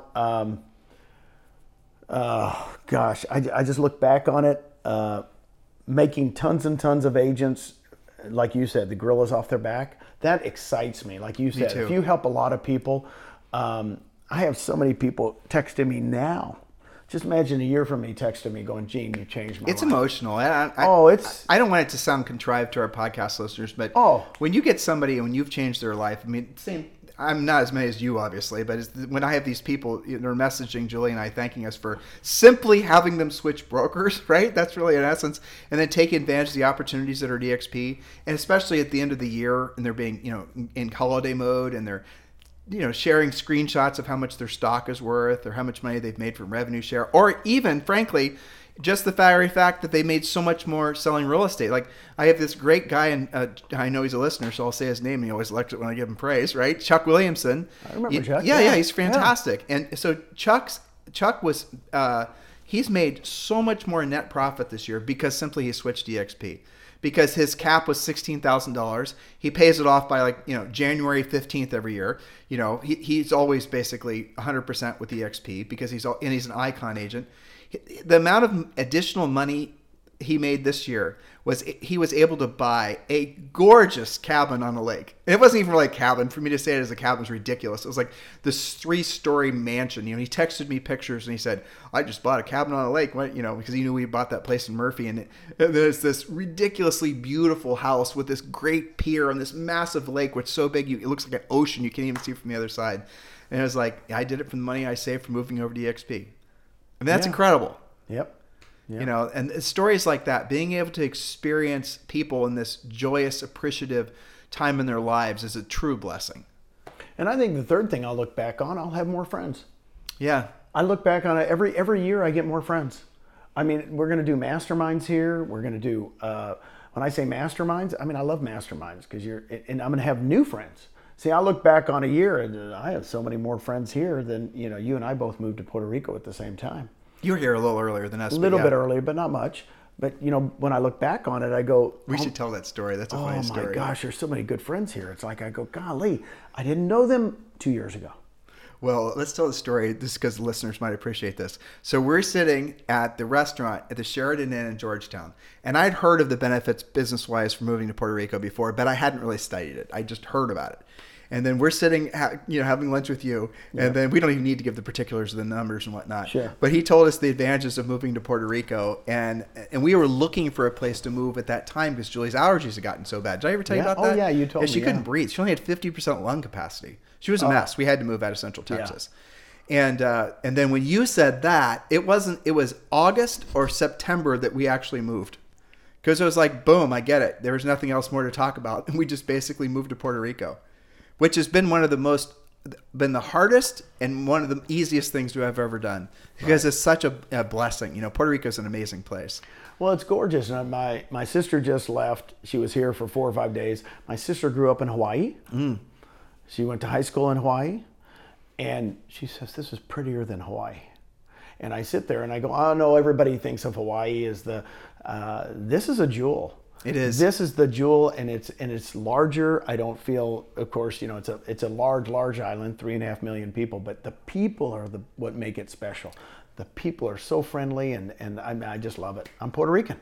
Yeah, me too. We're Puerto Rican. We're Puerto Rican. My wife's Puerto Rican. I know. My daughter's Puerto Rican. And I just love to say it. And I go, I think it's because I grew up out west. I grew up out in Phoenix area, and everybody went to Hawaii on the west coast, right?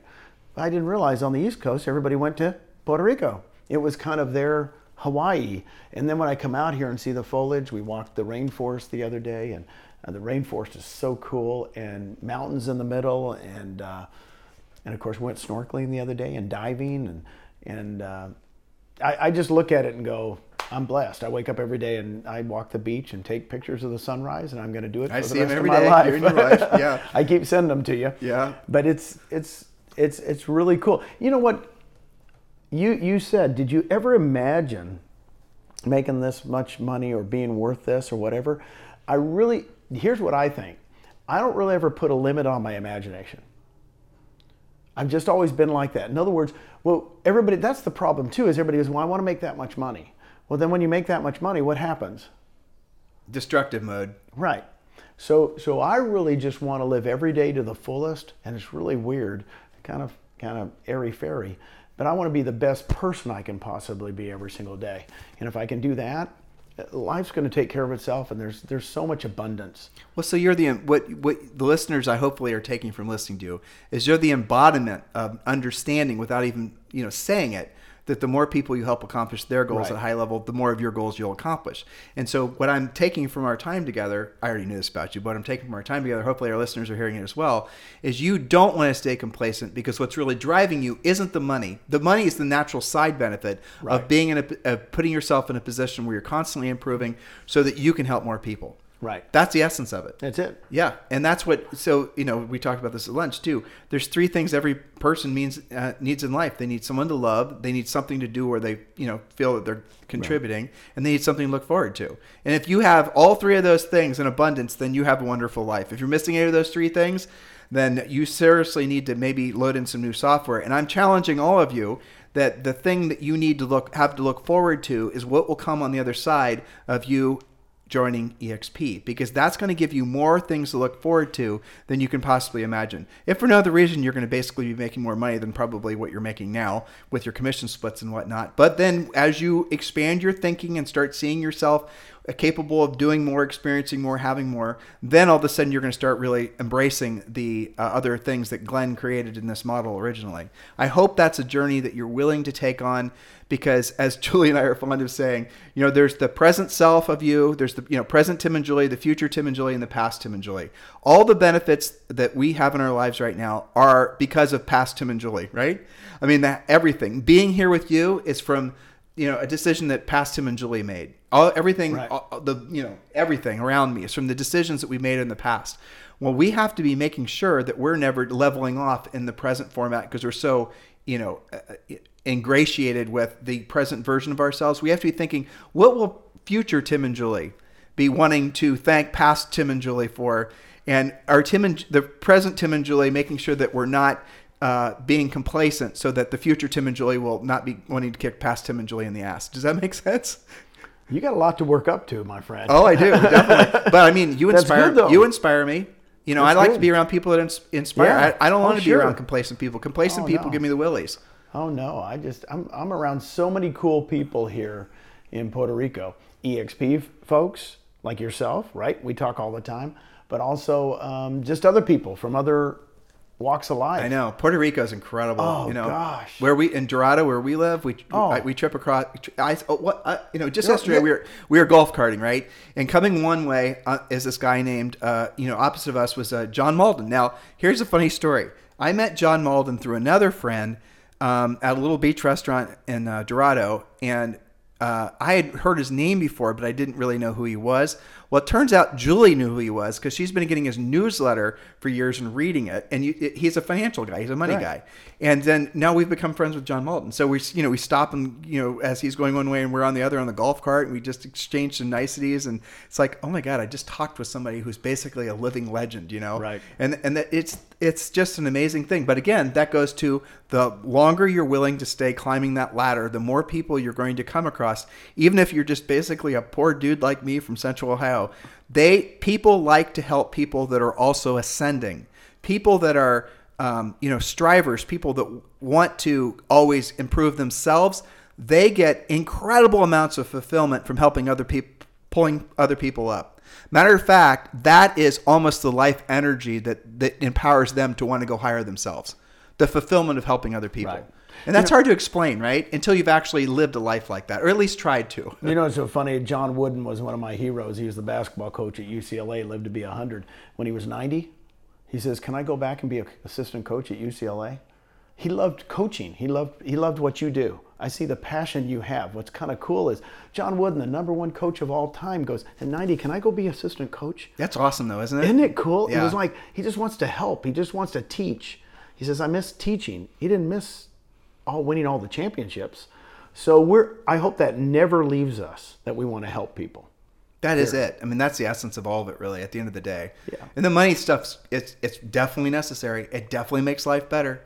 There's definitely no downside in having more money. Do not be confused about that. There's no aspect of life that's not improved with more money. None. Even the worst problem in the world is better when you have money, because the problem isn't as bad. So, don't be confused about that, listeners. Don't be, please don't be dissuaded and not hearing what we had to say just because we talked about money and maybe that's your bugaboo. Unbugaboo that, and then realize that everything you want in life comes on the other side of you helping more people accomplish their goals. And if you're not at that point where you wanted to be, hope to be, or maybe you never thought like that, hopefully today's podcast will inspire you.